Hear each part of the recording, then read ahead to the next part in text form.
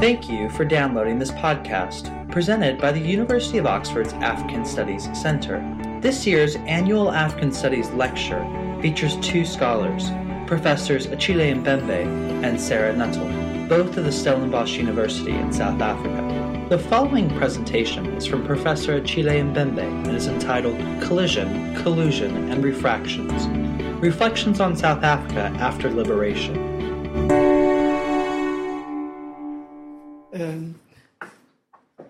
Sarah asked me whether she should take this off, and I told her, no, don't take it off.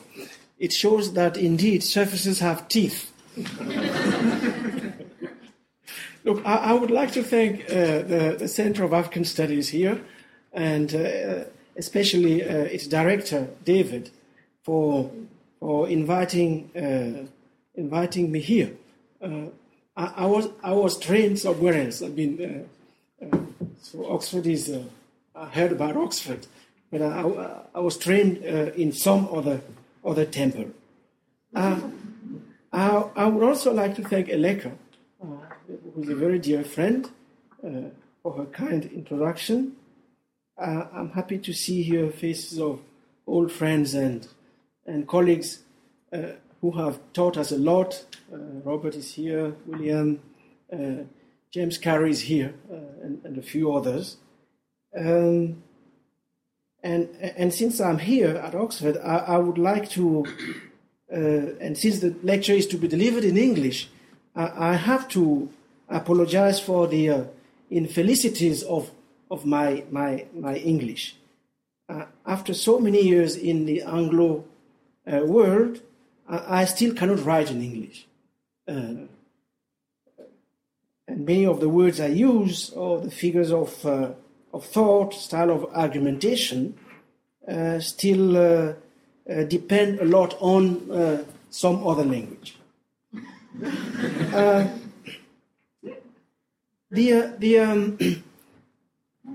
What I would like to share with you this evening is a set of incomplete thoughts on the broad theme of South Africa as an idea. It is a project I hope to complete in the near future. It is a project, the aim of which is to reflect critically and historically on two categories, it seems to me, that have structured South African political history. On the one hand, the category of life, and on the other hand, the category of possibility. And it seems to me that these two categories are at the center of current discussions in South Africa about the future of democracy in this part of the world. Now let me start by saying that not everything that could be said has been said about democracy. Democracy is a term that has historically spoken to two things. First of all, to the project of self-legislation, and second, to the modes of realization of human freedom attained through shared rule of the polity. And if there is a basic definition, we can agree about what democracy is. It seems to me it is there. Now, it happens that during the last quarter of the 20th century and the early years of the 21st, we have witnessed a renewed critique of this political form and a re-examination of its potentialities and limits. And such a critique, whose primary aim was to link left theory with political practice, has been part of an ongoing effort to reverse what many perceive as the depoliticizing and de-democratizing tendencies of late capitalism. It is significant, at least for the purpose of tonight's presentation, that this new critique has, in most instances, taken the form of witnessing. Now, one might ask, but what is it to witness? I think to witness, at least in this case, is an attempt to disrupt and destabilize the present order of things. The task of the witness is to testify about life, life itself understood as a relentlessly regenerative force. In any case, that is the ways in which witnessing has been understood, for instance, in what for me is the best of Black thought, in Fanon, whom Eleka referred to, in Paul Gilroy, and in many others. So through thought and praxis, the witness strives to keep open the possibility of writing anew the future itself as another name for the human. In this sense, witnessing is predicated on the two categories of hope and promise, the promise of justice and the hope that against or in spite of the structured blindness and collective self-deception of the age, a systemic transformation in the logic of our social life, in the logic of our being in common as human beings might happen. It seems to me that that is the ways in which witnessing as a political act, as well as a mode of critique, this is the way in which it has operated, at least in Black thought, but one could say the same for certain traditions of Jewish thought. And we see this form of critique being applied today when it comes to the question of democracy. Now, four interrelated facets of this renewed critique are worth highlighting, and I would like to go through each of them briefly. The first relates to the alleged loss of democracy's power to signify. According to this argument, liberal political principles of liberty, equality, the rule of law, civil liberty, individual autonomy, and universal inclusion, these principles have been overtaken by neoliberal rationality and its criteria of profitability and efficiency. And as a result of the colonization of everyday life by market relations, the worship of wealth and a mode of production that depends on the destruction of the natural foundations of life, we are told our work, our needs, desires, thought, fantasies, and self-images have been captured by capital. And an impoverished conception of democracy as the right to consume has triumphed, making it difficult to envisage a different economy, different social relations, modes of production, ends and needs, and ways of life. And this, in turn, has reignited debates about whether humans do indeed want the responsibility of offering their own lives, and whether they can be expected to, as Wendy Brown puts it, and I quote her, actively pursue their own substantive freedom and equality, let alone that of others. These are debates that have been reignited. They are not new. For those of you who are familiar with the works produced, especially in the aftermath of the Second World War, Eric Fromm and others, these questions was already raised. These questions were already raised then. Questions about the eagerness with which the epoch then seemed to surrender freedom, seemed to be seeking ways of escaping from its from freedom, debates about whether the serious threat to democracy wasn't, after all, the existence within our own institutions of conditions which have given a victory to indifference, to the longing for submission to internalized authorities, and so forth and so on. So these debates are not new, but they have been reignited in the light of first observation I have made. On the other hand, the alliance between technology, capital, and militarism, with the aim of achieving what the late French critic André Gortz called ectogenesis, all of this has been radicalized.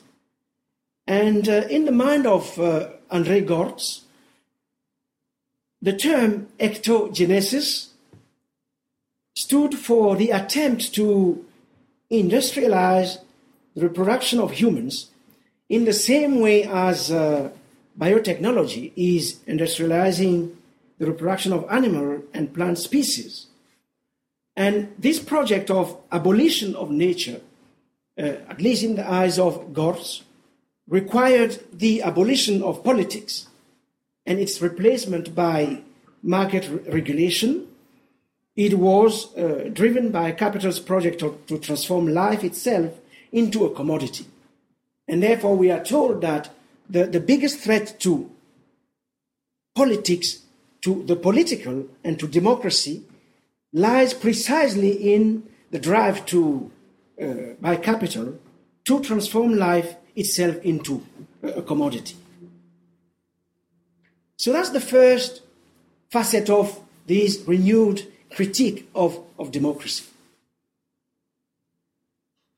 The second kind of critique deals with what, in the aftermath of 9/11, what democracies have done with the double equation security-liberty.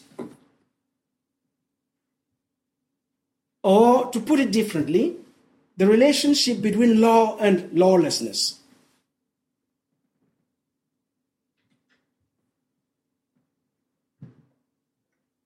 This double structure is inscribed in, for instance, contemporary logics of state and non-state violence and terror. But it also corresponds to new forms of governance, including at a planetary level.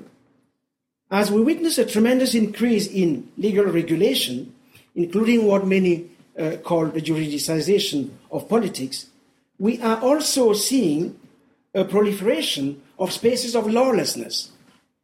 And in fact, law and lawlessness perfectly not only coexist, but relay each other, disorder going hand in hand with a maximum of legislation, but a legislation whose aim is, as Etienne Balibar puts it, to deprive certain categories of the population of any rights to have rights at all.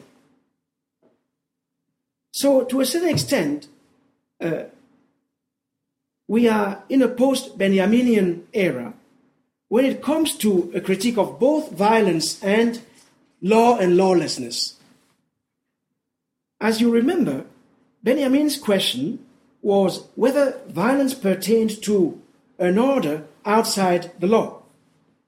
He wanted to articulate a critique of violence on its own terms, that is, as pure means beyond the normative considerations that would be applied to its ends.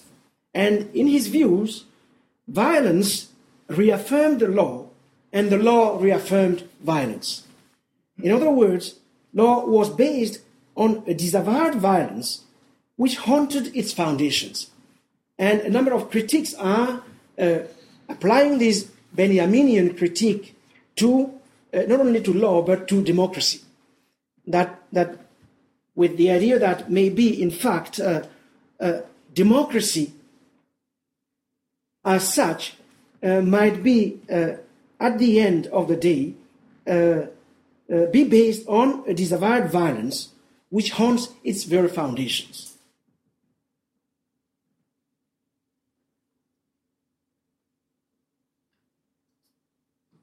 Now, and this is the third facet of the critique, far from being an entirely empty signifier, the simple claim that the people should rule themselves has, in parts of the global south, reconfigured democracy as an eminent act of revolt, rebellion, and even insurrection. We have seen it recently in North Africa, still unfolding.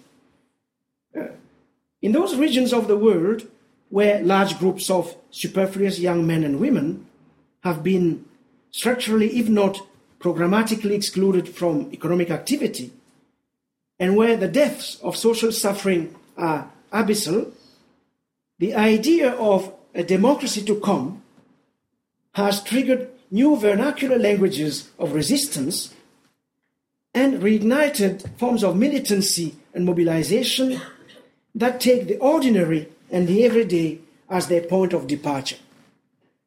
And here, the critique of democracy takes a slightly different turn.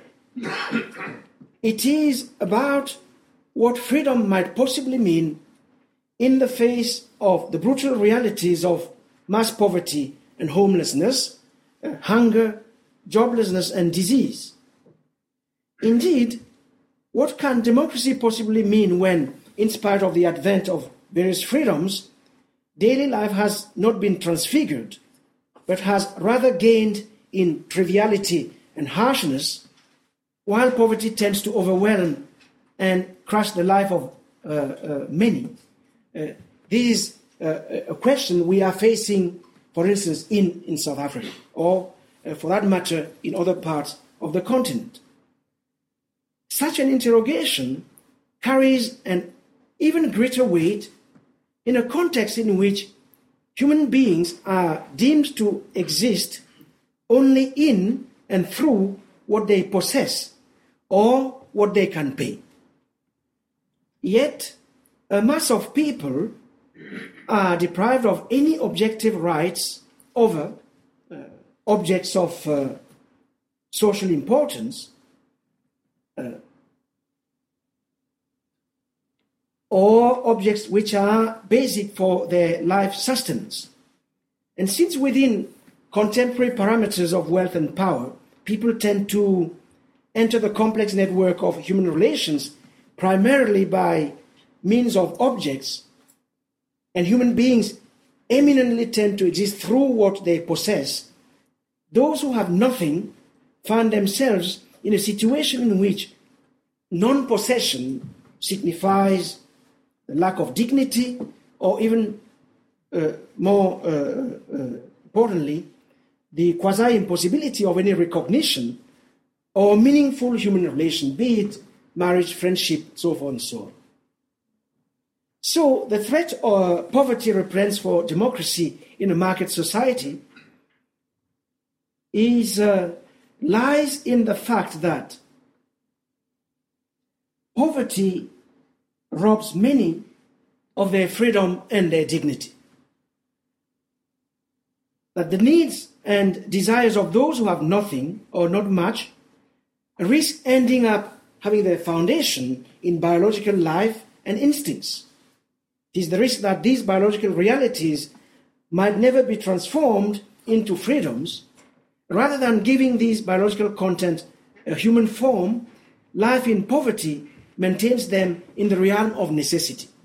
And as a result, the right of the poor to live in dignity becomes precarious, since poor people spend their lives struggling to stay alive.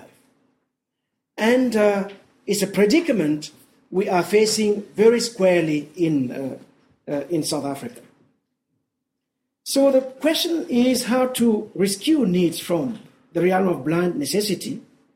It is one of the major challenges of the democratic project in these regions of the world. The fourth kind of critique, and the third kind which I have just outlined, is a kind you find in the works of the likes of Arjuna Padurai, in his work Deep Democracy, which deals basically with, poverty and homelessness in major cities such as Bombay, but one can also find it tangentially, at least, in Amartya Sen and a whole group of people who have been applying their minds to the relationship between poverty and democracy. Let me move quickly to the fourth kind of critique. It is a kind that has been preoccupied with the difficult question of what remains of the human in an age of violence and terror, state secrecy and torture, permanent and declared wars, and renewed forms of race thinking. The drive to reimagine democracy as a community of life within an expanded definition of the human is not surprising. Late 20th century and early 21st century critique of democracy has coincided with our disjointed world experiencing a radical uncertainty. This sense of uncertainty particularly affects, I think, three domains of social life. First is the nature and conditions of emancipatory praxis. Under what conditions is it that we can re-engineer, and here I'm talking from South Africa, a political praxis that is liberatory precisely after liberation, because liberation has not foreclosed the need for emancipation. Second, the categorical foundations of difference and personhood, questions of race. And third, moral economies of signification, in the sense that we no longer have ready-made answers, if we have ever had, to such fundamental questions as who am I? Who is it that I am? And how do I know that I am I? Or even more seriously, that, for instance, Eleka is Eleka, or Robert is Robert. Questions around the veil, have to unveil people in order to put our finger on who they are, because we don't know any longer who is whom, and so forth and so on. The questions such as, who is my neighbor? What should we do with our former enemies? Typical South African question. How should we treat the migrant, the asylum seeker, the stranger or the prisoner, the widow and the orphan? Can we forgive the unforgivable? What is the relationship between the quality of persons on the one hand and material wealth, poverty, hunger and disease on the other? Or more importantly, is there anything that can be considered to be so priceless as to be immune from sacrifice? And if the possibilities of utopian thinking have receded, what are the conditions of radical, future-oriented politics in this world and in these times? We do not have answers to these questions. And the fact of not having answers to these questions, or formulating them in a way that makes sense, contributes to this sense of radical uncertainty. Now, for several reasons, Africa in general, and South Africa in particular, are revealing sites from which to reframe these renewed interrogations of democracy and the human, of life and of possibility. And some of these reasons are historical. Here, indeed, under conditions of slavery or varying degrees of colonial apartheid dispossession, brutal forms of dehumanization have raised, in the starkest terms possible, the political and moral dilemmas of human difference and personhood. As we know, in the heyday of colonial conquest and occupation, humanism was a racially exclusive ideology predicated on the belief that a difference of color was a difference of species. In relation to blacks, in the context of South Africa, since I'm speaking from this context, law played a very crucial role in this sense. One of its functions was to buttress varying degrees of normalization of what, in essence and in structure, was a low-intensity social warfare. That lawfare and warfare were intricately entangled, to use a term Sarah used in her last book.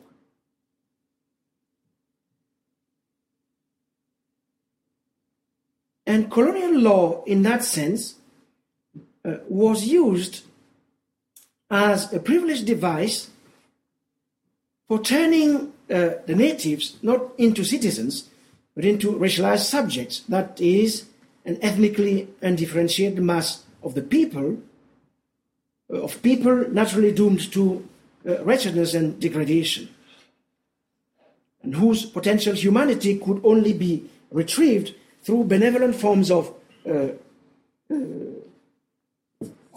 civilizing violence, to use that term. And this is why, in many instances, the struggle for decolonization equated democracy with the effort to vindicate colonized people's humanity. The point I'm making is that if we do the archaeology of the term democracy in this specific context, we clearly see that it was consubstantially linked to the question of the human. That it is impossible to interrogate the category of democracy without interrogating at the same time the category of the human, because of the place, let's say, the role law played in structuring the human in a way that constructed the other as a form of waste. So, within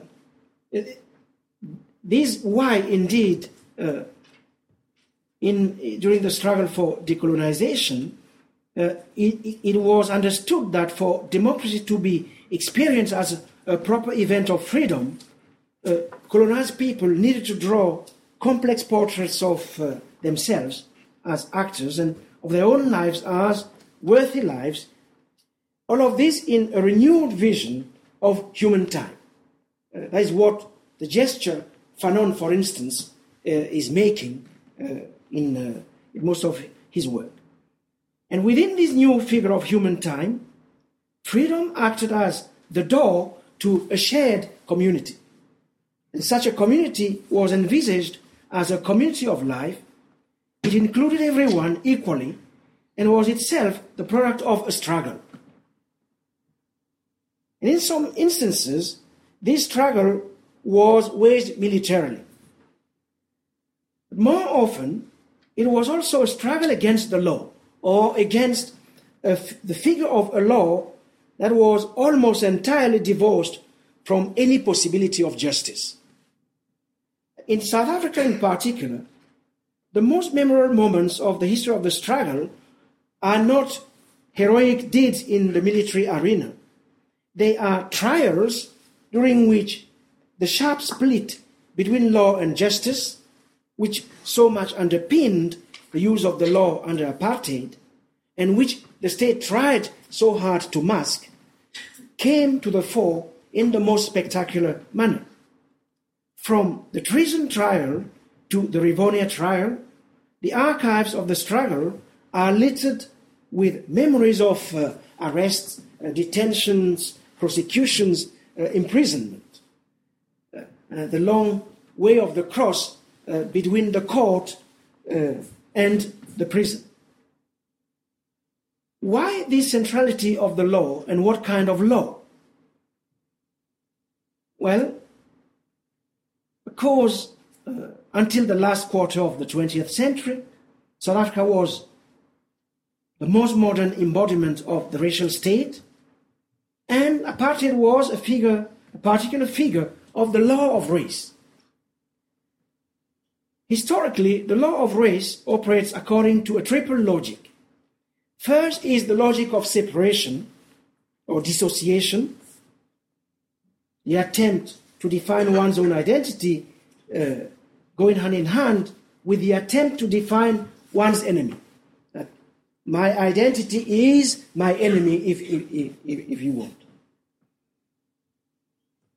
And separation from one's enemy is a condition sine qua non of self-preservation. Second, then, is the logic of self-preservation, separation, self-preservation. Since identity and enmity are interconnected, the politics of self-preservation necessarily takes the form of a demand to kill and eventually to be killed. Not being a moral act, self-preservation is a primordial act, almost biological instinct, may be worthy of individual self-sacrifice, but outside any realm of norms. And this is what I suggest made of apartheid a form devoid of content. The third logic of the law of race is that, of course, the law in that economy functions as a sacrificial device. So liberation meant an upturning of a law that operated as an instrument of sacrifice to a law that could operate as, I would say, a sacrament, but a sacrament of life. And a reading of the South African Constitution indeed suggests that this is the shift that South Africa tried to make. Now, let me move then to second part of the presentation,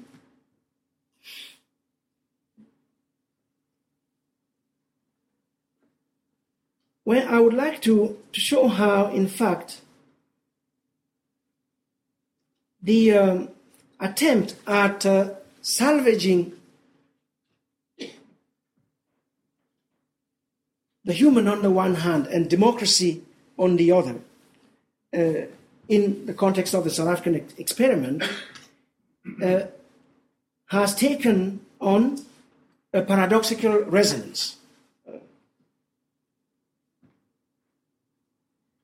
It has taken on a paradoxical resonance for a variety of reasons. The first has to do with the fact that, perhaps to a degree hardly achieved in the rest of the continent, the human has consistently taken on, in South African history, the form of waste. And I would like to suggest that today, this logic of waste is particularly dramatized by the dilemmas of unemployment and disposability, survival and subsistence, and the expansion in almost every arena of everyday life of spaces of vulnerability. Despite the emergence of a solid black middle class, a rising superfluous population is becoming a permanent fixture of the South African social landscape, with little possibility of ever being exploited by capital. So the point yesterday was that we were exploited by capital. Today the point is to not even be able to be exploited. And that is, it seems to me, a fundamental shift in the logic of production of the human as waste. So, how to govern the poor has become one of the biggest moral dilemmas facing the nascent democracy. Behind policy debates on welfare and service delivery loom fundamental ethical choices that will determine the nature of South African experiment in democracy, questions of how to right historical wrongs, what is the relationship between personal or collective injury, and larger problems of equality. And the urgency of these new moral dilemmas is such that for the democratic project to have any future at all, it should necessarily take the form of a conscious attempt to retrieve life and the human from a history of waste. Meanwhile, on the other side, wealth and property have acquired a new salience in public debate. They have become the central idioms to framing and naming ongoing social struggles. There's not one single day, for those who follow public discussions in South Africa, when questions of wealth and property are not the subject of controversies.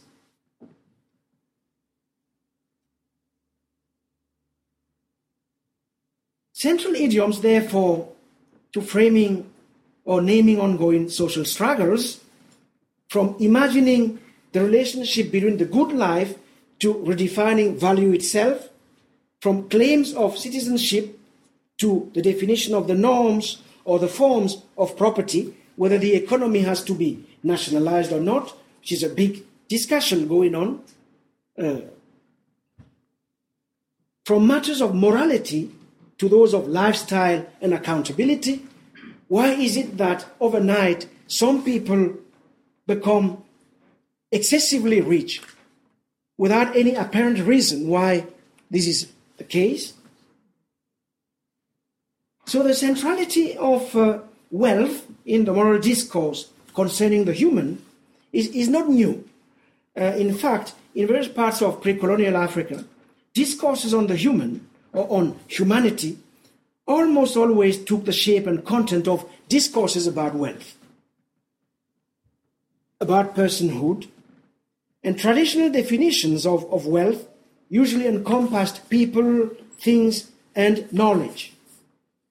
People, that is, other human beings, were not only the most important unit of measurement of ultimate value, they also formed the material basis or infrastructure of human life. And people consisted of interpersonal dependence of all kinds.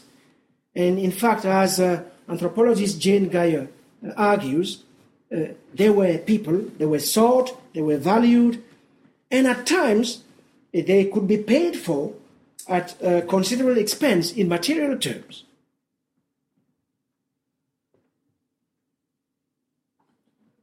Could go on and on conceptions of wealth in pre-colonial Africa.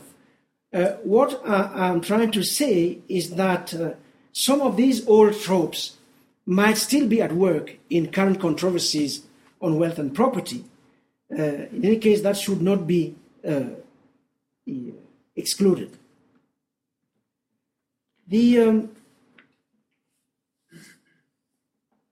questions of wealth and property in relation to democracy are taking the form they are taking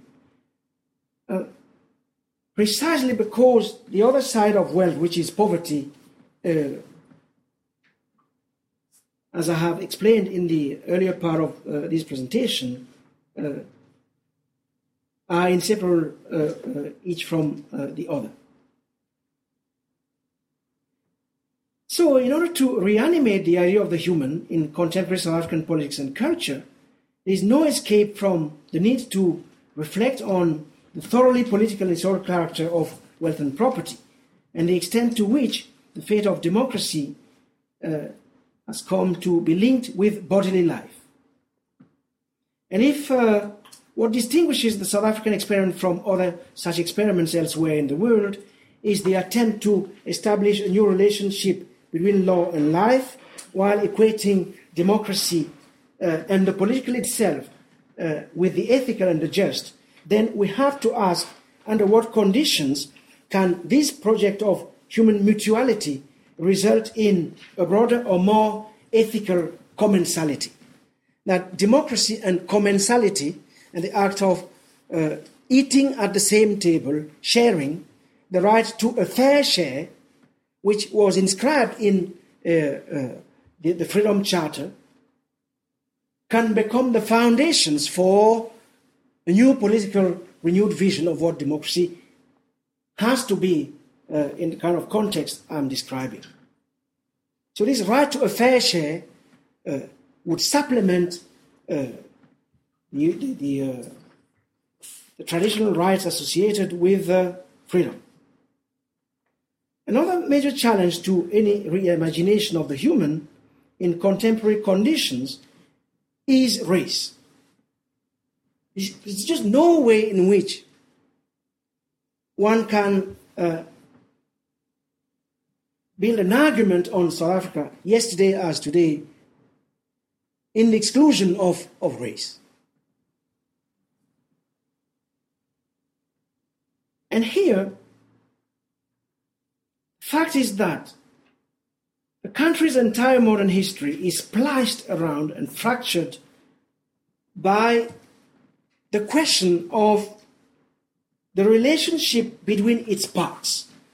I'm trying now to reframe the question of race as a question of relationship between, let's say, the country's parts, whether they should exist alone, separately, a separate development, or whether they should exist with other parts together.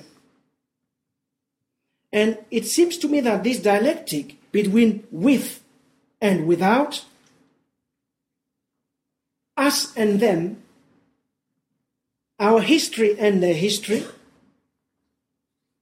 of course it was played out dramatically during the years of apartheid, but it is being played out again in no less dramatic fashion between those with and those without property. And the end of apartheid has not resolved the old question of difference.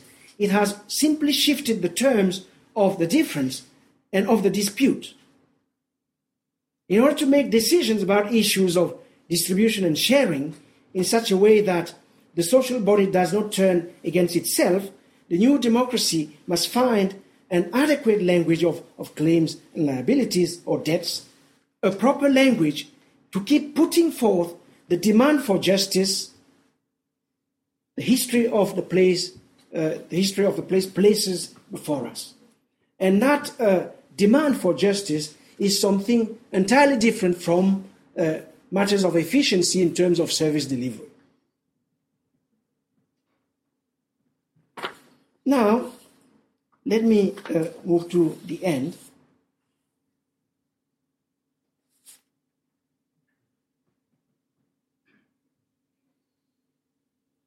In the history of South Africa, one could extend it to other parts of the continent, the human has always been another name for the future. The future has been, in fact, the term by which the struggle to produce a meaningful life has been named. And what gave the category of the future its power was the hope that we might bring into being as a concrete social possibility a radically different temporal experience.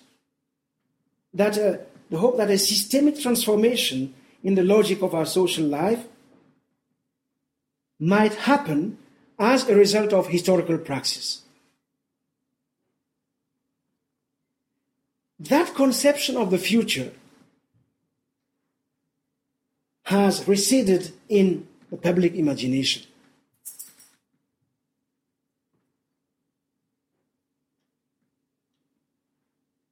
It tends to be replaced, at least in the minds of many, by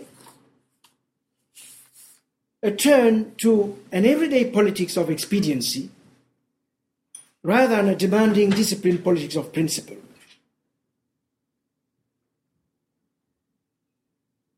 So the question of reimagining the future as a powerful political category is, of course, on the table.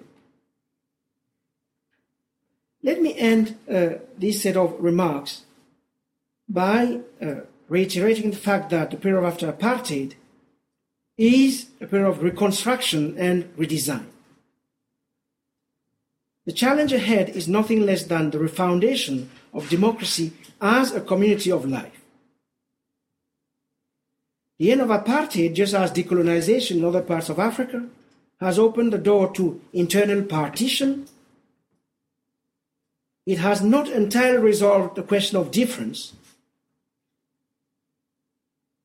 Yet the need to experiment with new forms of ethical relations has never been as acute as now.